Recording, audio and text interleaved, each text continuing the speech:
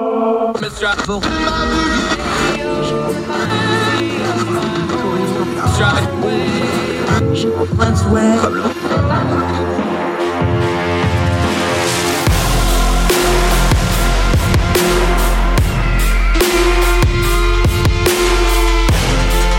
your host, Andrew Donaldson.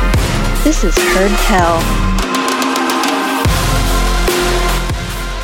Welcome back to Heard Tell Show. It is July the 4th, Independence Day in America. Hope you and yours are well wherever you are across the street and around the world. If you're not American, celebrate anyway. Have a hot dog on us. We'll let you. You can be honorary for one day. If you can't get here, you can be here in spirit. We love our country. Hope you are celebrating this July the 4th with your family and loved ones and are enjoying it. Hope you have a great weekend on this holiday Monday. I'm Andrew Donaldson. Thank you so much for joining us on Heard Tell. We're going to talk about the 4th of July today here in just a minute. Also, cool story. One of our founding fathers, Alexander Hamilton, not just the musical version, the real life guy. There's been a long struggle over a letter of his that was stolen. It's been returned. It's gone on display in time for the 4th of July. We'll talk about that in just a little bit. Also, we have to go overseas. A story we've been covering since the beginning of the war in Ukraine when Russia and Putin invaded that country. We said there was going to be catastrophic worldwide consequences to food, and it's here. Washington Post story. We're going to go over to Africa, Somalia, and some adjacent countries. The absolute horrific famine that is falling upon that land because of that. We'll cover that in just a little bit. Also, we always end on a good note. What's more American than baseball? Well, youth baseball. And youth baseball's for some very special kids and adults that face challenges, but get to enjoy the game. Also, one of the best sports pictures I've ever seen in my life. We'll cover that in our end of the show segment. We always try to end on a good note here on Heard Tell. And it is becoming a tradition. We did it last 4th of July. He's back again this 4th of July. Our buddy Ben Harris from over in the UK. A little tongue-in-cheek. We're going to talk to one of our British buddies on July the 4th, but we're going to talk about the good stuff other than some little good-natured joking about them being 0-2 against us. Ben's a really smart guy. He works in Parliament for an MP, knows what's going on. He's also written extensively. He did his schoolwork on the special relationship between our two countries. It's a cool way to look at the 4th of July. We did it last year, doing it again this year, talking some of the cross-pollination, how our medias have become a little bit more like each other, how our country went from revolution to being very, very good friends and allies over many, many years. Also going to talk about part of that relationship, the World War II generation that's passing off the scene, some of the things we've been covering here. The way he brought up an excellent point I didn't think of is that the end of that era for them is going to be the Queen herself. He'll talk about that. Ben Harris on the program today. Don't miss that. But let's start with the 4th of July. Every year we do this, but this year it seems to be a little more prevalent than usual. We have this run of the political class, the chattering class, the commentariat, and the people that are way too online. And I say that because I am one of them, who started on this thing of, well, should we even be celebrating the 4th of July? Or I'm not celebrating the 4th of July. Or what does the 4th of July mean to me? Or it doesn't mean anything to me because of X, Y, and Z politics and policies and whatever's going on in the news. I get all that. One of the great parts about being an American is you get to say whatever you want about America because you have that freedom. If you don't like it, you can trash it. We have these freedom of speech things. So even if you don't like the country that provides you that ability to have that speech, you can say pretty much whatever you want about it. God bless America. So a lot of people are doing that online. I'm not going to argue with them. I'm not here to change hearts and minds. We're just here to talk and turn down the noise of the news cycle.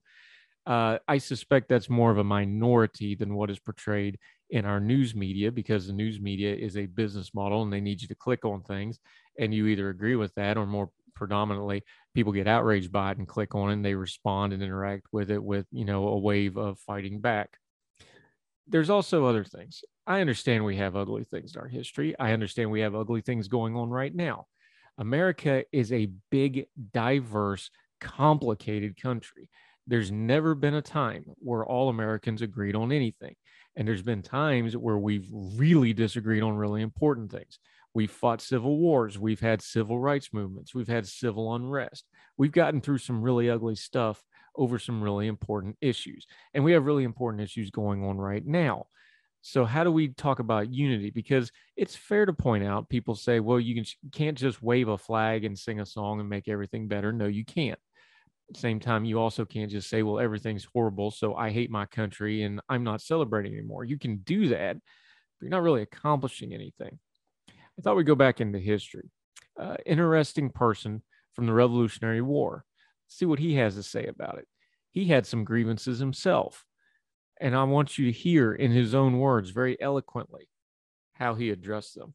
This is from the American Battlefield Monument Commission, battlefields.org. Excellent organization. We talk about them usually on Memorial Day. They manage the cemeteries both domestically, but also the ones abroad, the ones, especially the famous ones in Europe and elsewhere.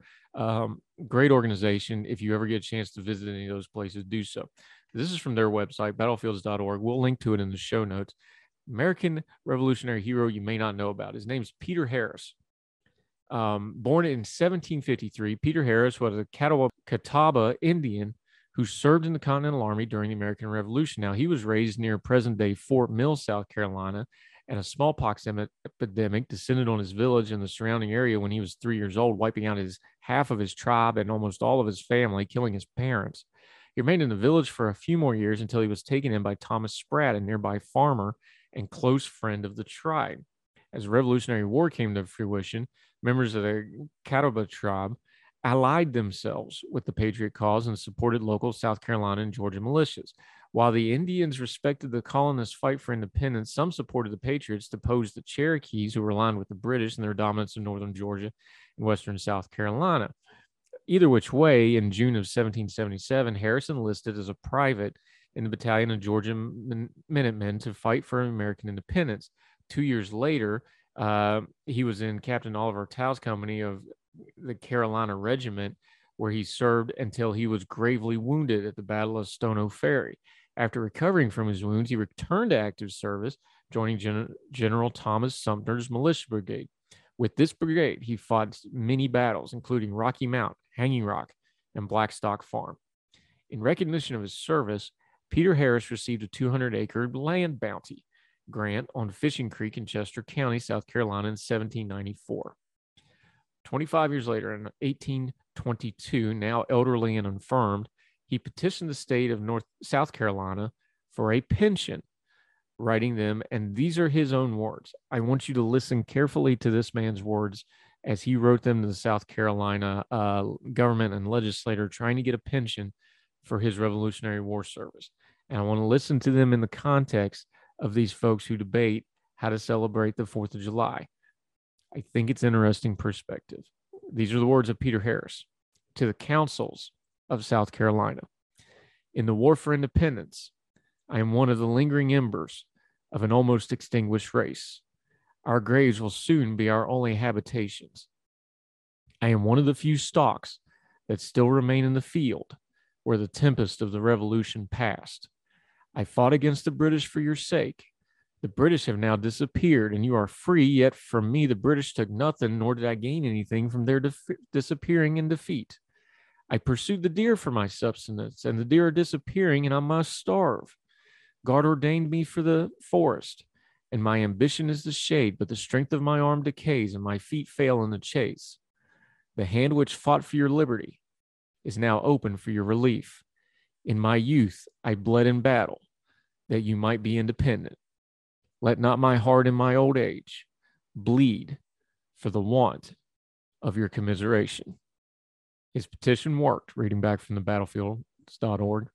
And the South Carolina State Legislature granted Harris a pension of $60 a year on December 1822, almost exactly a year before he died. When he passed away in 1823, he was buried in the Spratt family burial ground, his adopted family, in Fort Mill, South Carolina. By his own request, his tombstone reads, "The body of Peter Harris, a Catawba Indian, by his request was buried here in 1823. A patriot that fought for us, although he had a perspective different than what many of us would have about the Revolution. I wonder if maybe his words will shed some light on how people feel about this big, complicated, often messy, but still the last best hope of free people everywhere on the face of the earth in this day and age, America." I want to read that last line one more time for you. In my youth, I bled in battle that you might be independent. Let not my heart in my old age bleed for the want of your commiseration. I wonder if we were to personify our nation, or Lady Liberty, or Uncle Sam, or however else you want to put it. I wonder if you talk to our nation as a whole, looking back over its almost 250-year history now, our country isn't saying the same thing. In its old age, still young for a country, we should not let our country's heart, what makes America great, what makes its people great, what makes us the greatest experiment in a free people self-governing in the history of humanity, bleed for lack of our commiseration. I hope you have a good 4th of July. Don't forget how we got it and how close we are always to not having it anymore. More Heard Tell right after this.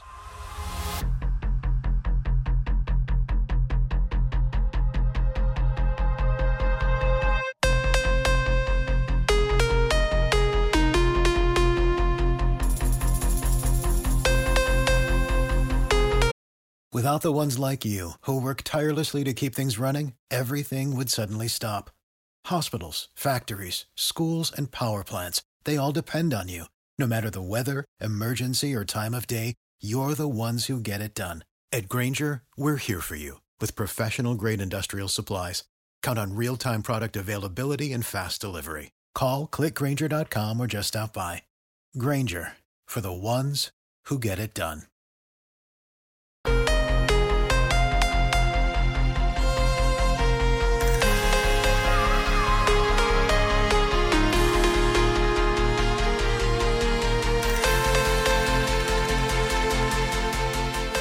Back to Heard Tell. Let's go overseas for a moment. We've been covering this story since the beginning because we told you this was coming, this was going to happen, and now it is happening. Let's go to the Washington Post. We go overseas to Africa, Somalia particularly, but the other countries in that general area. Unlike previous hunger calamities, reading from the Washington Post here, this one is exacerbated by a conflict 3,000 miles away. Russia's invasion of Ukraine is fueling starvation in Somalia and other nations, abetting death, sickness, the disintegration of families, and the loss of livelihoods far from the war's front lines. Before the invasion, Ukraine and Russia were among the world's top producers and exporters of grains, cooking oils, and fertilizers, and together provided nearly all of Somalia's wheat. The disruption of crude oil from Russia has led to soaring costs for fuel, transportation, and food production. Food prices, already at record levels here because of drought and pandemic, have climbed even higher as Russia continues to block Ukraine's primary export route through the Black Sea.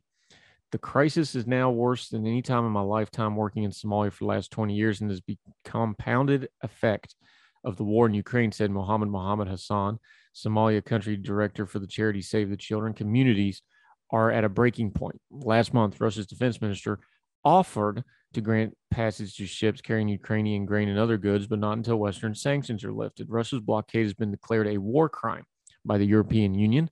Top policy officials, quote, "You cannot use the hunger of people as a weapon of war," implored Joseph Borrell last week at a meeting of the EU ministers in Luxembourg. That's exactly what they're doing. But anyway, more than 18 million people in Somalia, Ethiopia, and Kenya are now facing acute food insecurity, according to the United Nations. About 7 million of them are Somalis, nearly half the nation's population, with almost 250,000 at risk of imminent starvation. Many communities haven't fully recovered from the last drought in 2017 or the last famine in 2011. The first quarter this year, more than 500,000 Somalis fled their homes in search of food, an outflow of desperation that is rising each day. And Somalia's children are the most vulnerable. The UN Children's Fund, UNICEF, says 1.4 million younger than 5 face acute malnutrition. UN data shows 448 deaths of children in malnutrition centers from January to April. Yet the true number is much higher, the UN said, because many deaths go uncounted. Children are dying in their homes and villages where aid workers fear to go from hunger and related illnesses such as measles and cholera. They're often buried in unmarked graves in the deserts or in the camps for the displaced, especially in that culture where they usually bury the same day that somebody dies.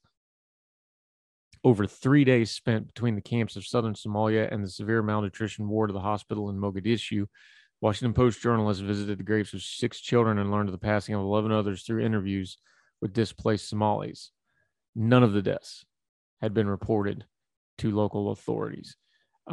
We talked about this when Putin launched this illegal war of aggression, that this was going to have worldwide ramifications. This war is killing a lot of people outside of Ukraine, worldwide, Africa, parts of the Middle East, parts of Southeast Asia. These places depend on these food shortages. Fuel prices are soaring. That means food costs go up anyway. And then when there's a shortage of food on top of it, it becomes catastrophic. We've talked about what's going on in Sri Lanka and other places. The world is a global community. These things have ripples and shockwaves. And people in Africa and other places are paying for the brutality of Vladimir Putin's aggression, greed, and power-hungry grab for parts of Ukraine. There's a lot of a body count. This one's not making as much headlines as the one in Ukraine do. And the Ukraine ones are barely making headlines because people start getting war fatigue in the West because we've got other stuff to do, unfortunately. But it's still real for Ukraine. This is going to be a very long, very bloody war. They've already been fighting since 2014, as we've talked about before. But the West has a fickle attention span, and it has even less of one when it comes to people dying of malnutrition in Africa, even though events in the Western part of the world, somewhat like Ukraine and Russia, are causing it. We'll keep talking about it, though, here on Heard Tell, and we'll do more of it right after this.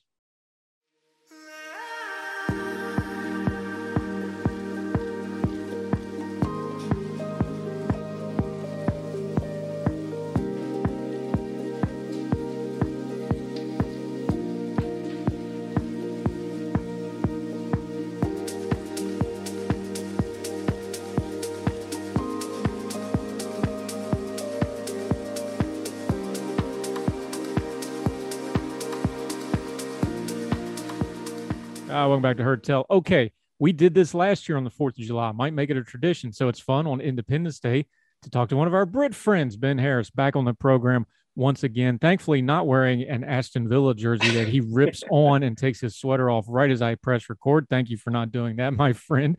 Welcome back to Heard Tell. It's out of season. So is there any such thing for a Villa fan, though? You guys are always hoping for the new day, right?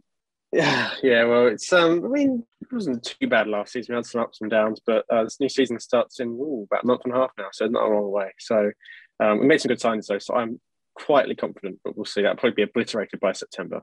Yeah, one nice thing about it, being a soccer football fan is the off season is very short, especially in a World Cup year. It's pretty much non-existent, so that's a good thing. All right, buddy.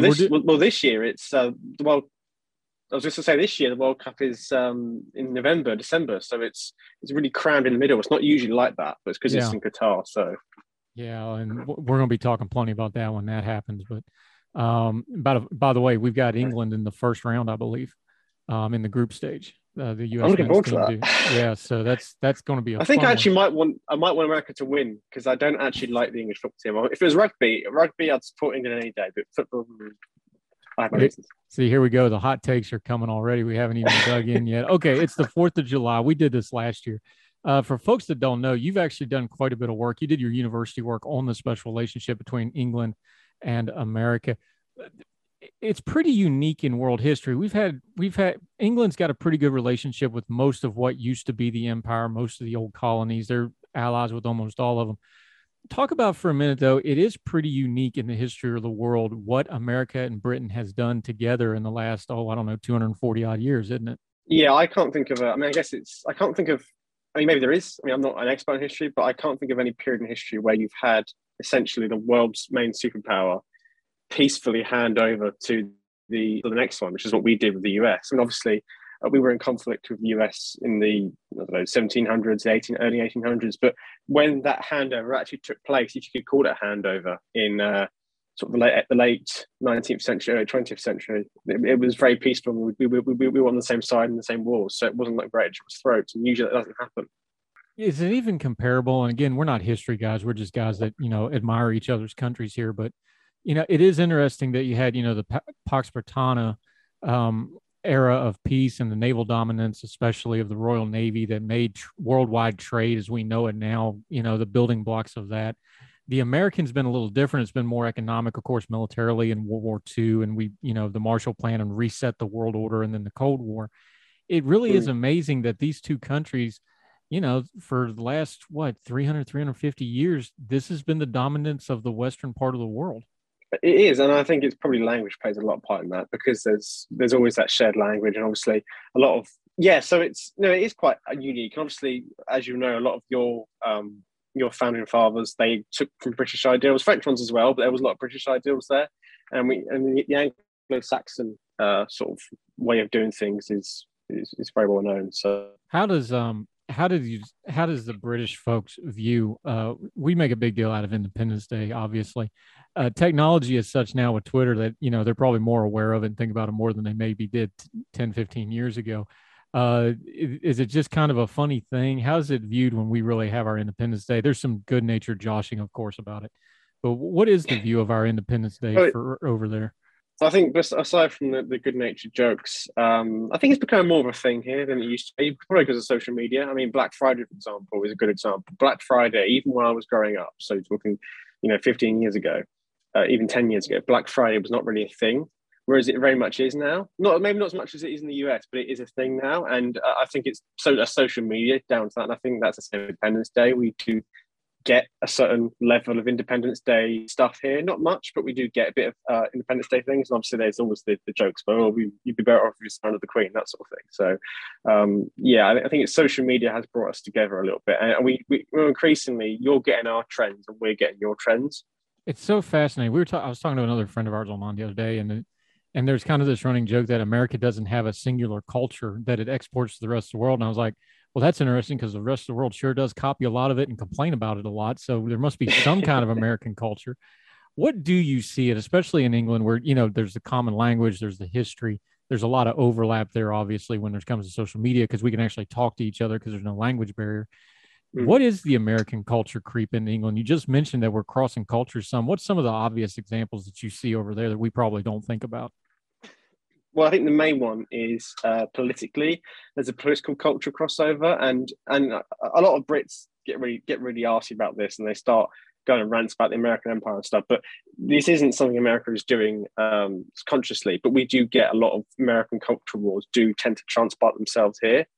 I have actually said this a year ago, but I remember when the Black Lives Matter protests were happening, we were getting similar things here about the police, even though the police in the UK is totally different to policing in the US. We don't really get police officers killing civilians. It just doesn't happen at all. I know it happens in the US, depending on the situation, it happens a fair bit, but it just doesn't happen at all. Where even then, during the protests, people were still acting as if the police here were killing people every day. That just doesn't, and to a certain extent, the race stuff as well, even though, again, it's a different history. Now, it's not saying we're better or worse, but there is a different history there. And I don't think that's being taken into account. Let's talk media too, though. The British press has always had their own flavor of doing things, but I've seen a lot of cross-pollination there lately. Our press has gotten, especially the tabloidish British media, we see a lot more that, our TMZ and things like that are kind of more of that model than traditionally. And I've seen kind of the political media, we're having an explosion, a lot of alternative networks, a lot of alternative news sites in British media. That's more of an American influence, I think. I think even in the straight news world, and of course, the BBC is partially publicly owned over there, so we need to get that out of the way. So the competition's a little different than in America. Yeah. But I think there's some very clear examples there of cross-pollinations of culture when it comes, especially to the political media and how they're covering things, because it is a global media thing now. Yeah, the one thing I noticed actually in the last 5 years especially is the rise of what I would call the monologue. And personally, I don't like the monologue at all. I can't stand it. But you could do a monologue for 10 minutes and I could agree with every single word of it. I still wouldn't like it because people giving these monologues are just broadcasters, and to us, I couldn't care less what they think, left or right or centre or wherever. But that's one of the big things I've noticed is we're getting a lot of monologues now, where these broadcasters will sort of read these scripts and they'll give this monologue, which I didn't notice. And obviously, it's sort of was it Bill O'Reilly that did it? Used to do it on Fox. Somebody used to do it on Fox, and it used to be well known for it. We've been getting that, and I think also we've been getting from Australia as well. So I think Sky News Australia. They own now, some media here, so it's sort of come across that way as well, not just from US, from Australia as well. Yeah, it was funny because we work with our Young Voices friends. They have a UK branch, and I started getting media requests, and they're like, "Hey, can you do Talk TV in Britain?" And I'm like, "What's that? I've never even heard of it." And then you have Talk TV, Talk Radio, GB News has started up now. It's not just, BBC and Sky News Yep. and Times Radio, which I've done Times Radio a few times now, which is, exception. People don't realize the Times is the biggest newspaper in the world for the English Well, language. Times Radio is also new.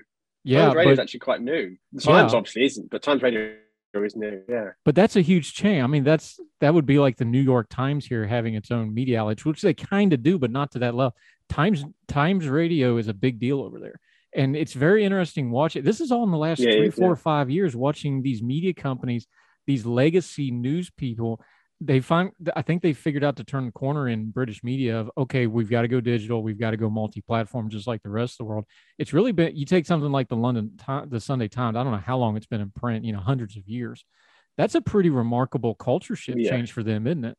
Yeah, exactly. I think it is probably partially to do with since Brexit, there's been an explosion in sort of interest among regular people in politics. I've noticed it just from people I know who aren't very political, who are now more political and more aware of what's going on, or sort of they get more information because there is, I guess it's infotainment, isn't it? Infotainment is becoming a big thing over here. It wasn't 10, 15 years ago, but it very much is now. And obviously the newspapers have to adapt to that. Because obviously, unlike in the US, sort of the newspapers are the national newspapers which we get. Who they back in an election is a very big deal. It's traditionally seen there. The Sun, for example, when they back someone, that's seen as a really big deal. And I don't think you have that in the US, where the newspapers still hold such a big hold over public opinion. Although, of course, the endorsement for the newspapers is sort of lessening in importance nowadays because, as you say, social media is becoming all important. No, and to the point. I actually wrote a piece about it when it happened. The New York Times did this multi-day reveal of who their endorsement was going to be, which is as close to a national paper as America has. It's, them and the Washington Post pretty much, all due respect to everybody else. They had this big reveal of who they were going to endorse. And the elevator lady, who's the security lady in the elevator gushing over Biden, became the viral story of the whole thing and completely washed out the endorsement of the New York Times. That was the story. And it's such a microcosm of how media works now and they did this gimmicky thing where they picked Elizabeth Warren and Gillibrand. They're like, well, may the best one. They kind of bailed out. They didn't stick the landing in picking their endorsee. Yeah. But the viral moment was the real life, closer to the working class woman in the elevator talking to Joe Biden. And it turned out to be, kind of prophetic in how the campaign goes. So to your point, yeah, it's very, very different here. We almost roll our eyes at newspaper endorsements anymore because they're just not, because everything's digital media. Y'all kind of backwards where it's just now catching up to digital media, but you can see a trend that way. I wonder if it's this is just me spitballing a little bit, but I've got to think because news media is a business, right? And you've probably seen this working around Parliament a lot because you see when they set up on the green across the street, you know something's going on, right? There's no way they didn't look at the coverage and the clicks and the ratings for Brexit and go, this has been a lot of money for the last 2-3 years. We should figure out a way to keep this money train going. I think Brexit was an eye-opening moment to them on how they're going to cover things business model-wise going forward. It's got to be because they got great ratings for it because everybody was engaged in it. The whole country was very engaged in it. And when that goes away, your ratings go down. I think that has to be part of the media environment now in England, doesn't it? Well, I agree. I think one thing Brexit did do, and it was the case for both Remain and Leave. I supported Leave, but I wasn't, I vote Leave again, but I'm not like a 100% diehard Leaver, no matter what. But, the one thing about Brexit was it did highlight the culture side of things. Although the campaign itself was quite a policy one, certainly in the aftermath, it's pretty clear that there's a Remain Britain and a Leave Britain, which actually has separate ideals on things, which actually have nothing to do with the EU. I mean, there are people who probably are actually ambivalent towards the EU, but are staunch Remainers because of what they feel that culture represents, and likewise for the Leavers. So, and I think media has tried to capitalise on that, and they've sort of seen, well, this is where it's going now. Nowadays, people, I feel like nowadays, there's a lower ceiling, but also a higher floor for a politician's support. I feel like it's a lot less inflexible now than it used to be because of cultural wars. People are just going to back their side no matter what, and they picked a side and they follow it like I do a football team. It's very similar to that. At least I feel like, as a sports fan, it feels very similar to how I back my teams. It's this very tribal, well, I'll back on no matter what sort of thing. Yeah, and let's not get into football and backing teams. We'll be here all day. Ben Harris, our good friend over in the UK, continuing the tradition of talking to, or as they call it, 0 for 2 day over yonder, American Independence Day, talking to our British friend. We joke about it.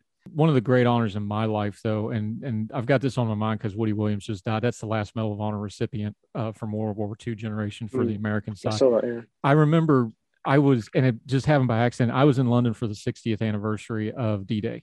And I was actually, on the HMS Belfast. They were actually filming a documentary on the Fantail of the ship. I got to meet some of the British veterans of that just one of the real honors of my life. I'm just saying, sitting and talking to these guys because they were all queued up to go do interviews and things. And just by happenstance, I got to talk to them. That generation's almost gone. We're very aware of it in America, of course. Same thing in England. That generation is just about gone. I don't know what the numbers there are. We're down into the low 100,000s and dwindling quickly. Is there a sense in England as well? Because that's kind of the last war we really fought together. Not that we weren't in, Afghanistan and Iraq and other parts of the world, but that's the one everybody thinks about is us coming to World War II, Britain standing alone, and the American came alongside. That's just a big part of the mythology for both of our countries. Is there a danger of that sliding into history a little bit with that generation passing away? Is there an understanding of like, this is a title shift that this generation is almost gone and we're just going to read about them. We're not going to be able to talk to them anymore.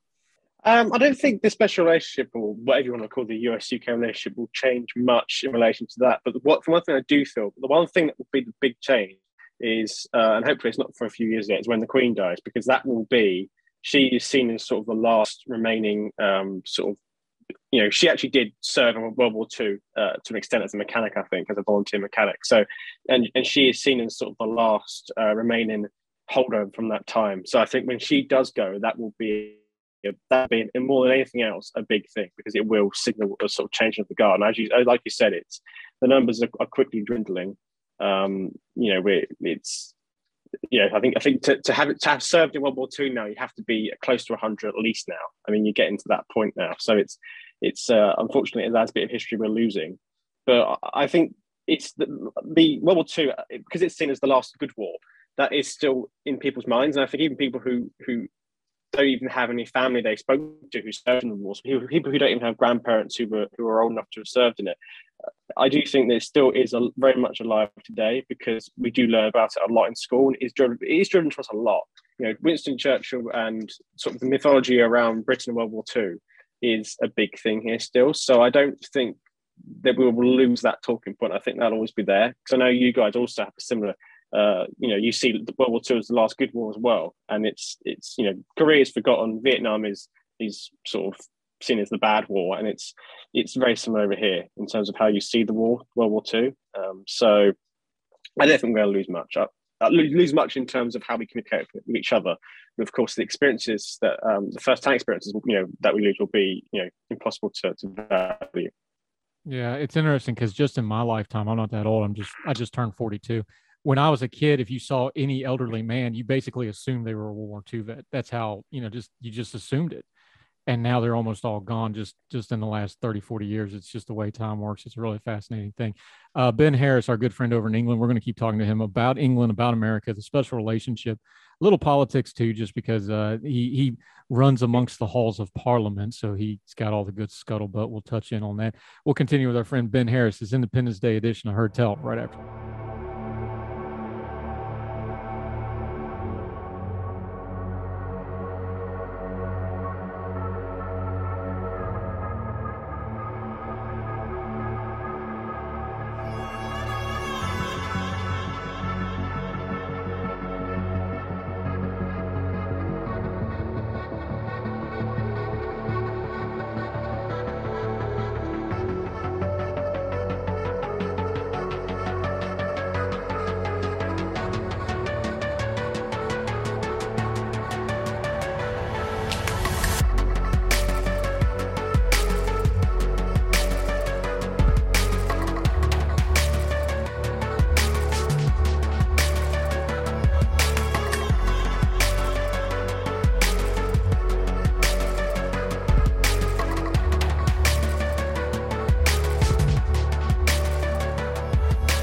We're back on Heard Tell. Ben Harris, our good friend over in the UK.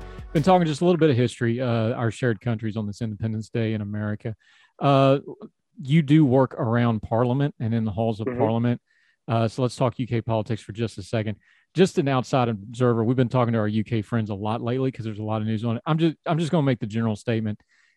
On the outside looking in, neither Prime Minister Johnson nor the Right Honourable Opposition in the form of Sir Keir Starmer and the Labour, neither one of these individuals are exactly covering themselves in glory right now. This seems to be just kind of like y'all kind of muddling through a down period where it's like, well, Johnson's not great, but he's kind of Teflon and there's nobody else. So we're kind of stuck with him, and Starmer's got his own problem.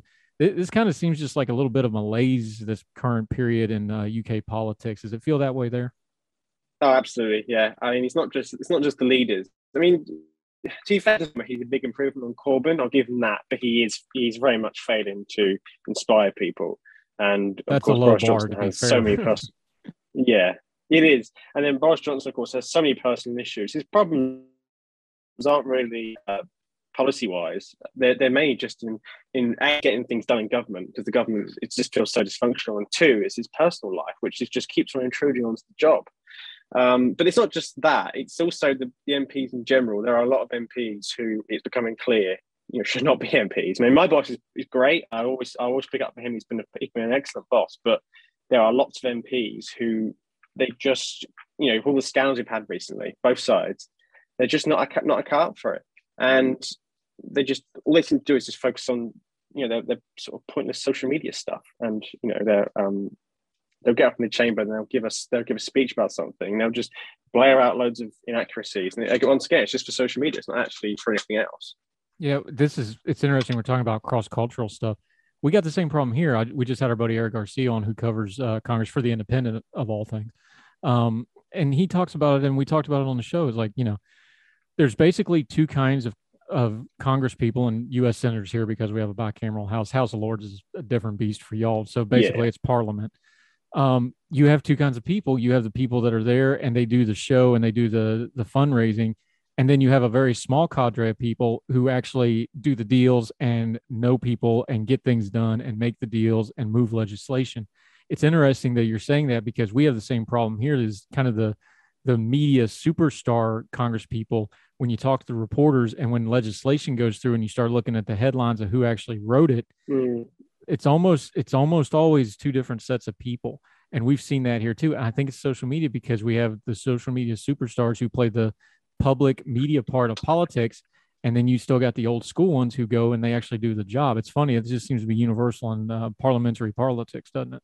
Well, what would say actually is that I think that doesn't have as much effectiveness of how systems work. I know that in the US, the party line is nowhere near as strong as it is here. Here, if you're an MP, you've got to work with the government on pretty much everything, and if you don't, that you're in big trouble. Whereas I know that there, representatives and especially senators do get a bit more independence. So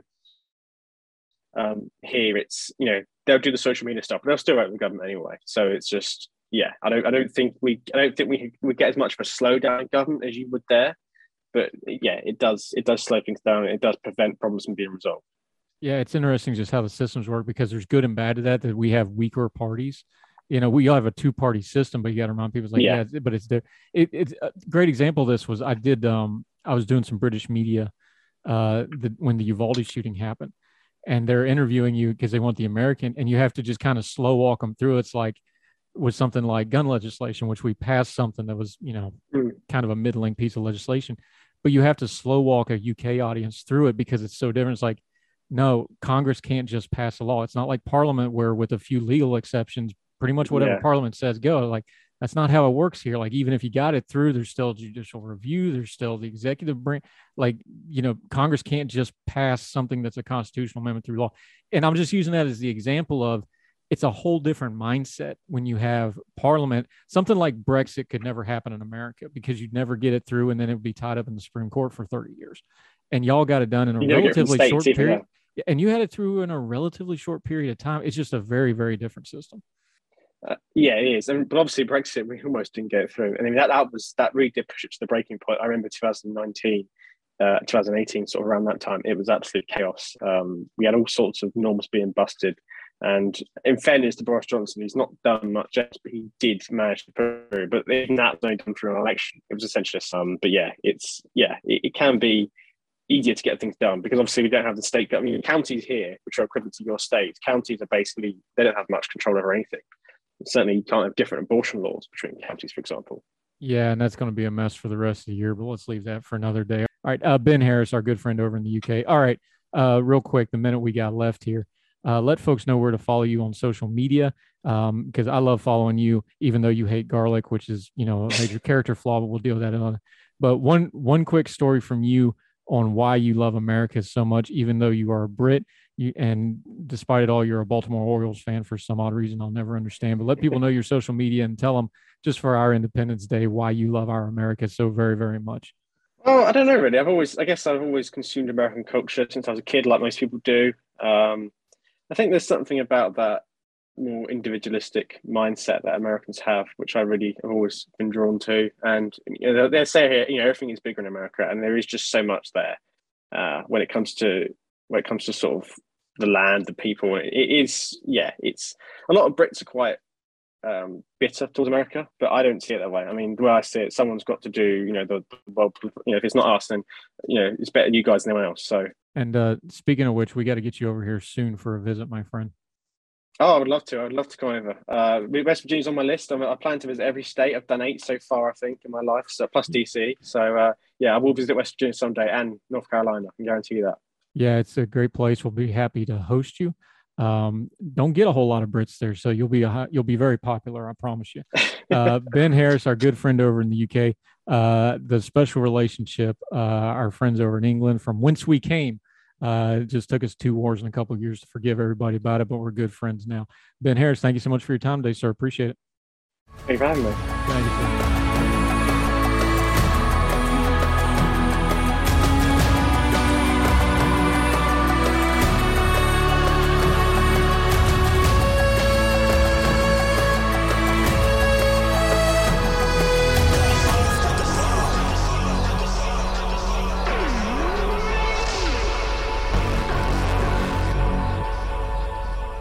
Tell 4th of July is a good time to bring up this story. CNN, a letter written by Alexander Hamilton, one of America's founding fathers. Yes, that's what he actually did before he became a musical. He was a real guy, for those of you from Logan. Thought lost for decades is finally going on display at the Commonwealth Museum in Massachusetts. Written by Hamilton in 1780 to the Marquis de Lafayette, the letter is believed to have been stolen from the Massachusetts State Archive during World War II, according to the news release from William Francis Galvin, Secretary to the Commonwealth. Hamilton, who was then the captain of the New York Artillery Company and sent the letter during the end of the Revolutionary War. Lafayette, of course, was a French aristocrat who was aiding the Americans in the fight against the British. In the letter, Hamilton warned Lafayette of enemy forces coming to Rhode Island and endangering French troops. An archive employee who stole the letter was arrested in 1950 and found to have sold it along with other documents to rare book dealers, according to the Massachusetts court filing. But in November of 2018, the letter emerged at an auction house in Alexandria, Virginia, before coming into custody of the FBI the following year. If you really, really liked National Treasure, this is some real life stuff here. The Commonwealth Museum, back to CNN. 4th of July exhibit is the first opportunity the public will have to see the letter since it was returned to Massachusetts. The news release said the exhibit also includes original documents from the 18th century, like a letter from John Hancock to the Massachusetts Assembly announcing independence from Great Britain, and a letter from George Washington to the Massachusetts General Court, copy of the Declaration of Independence. Hamilton has gained renewed attention in recent years because of the pop culture icon due to the massive popularity of the Broadway musical. Trust me, my one kid listened to that thing on a loop for weeks. I know all about it. Anyway, cool 4th of July story. Alexander Hamilton. No, I'm not going to sing about it. His letter is for display in Massachusetts. If you're up there, make sure you go check that out. You can also see it online. They have a digitized copy of it. Cool piece of history. More Heard Tell on this 4th of July right after this.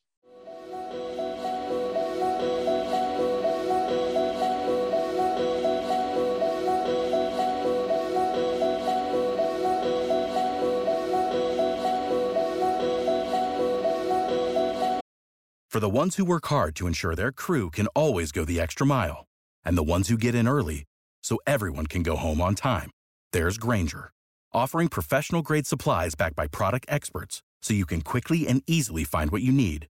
Plus, you can count on access to a committed team ready to go the extra mile for you. Call, click Grainger.com, or just stop by. Grainger, for the ones who get it done.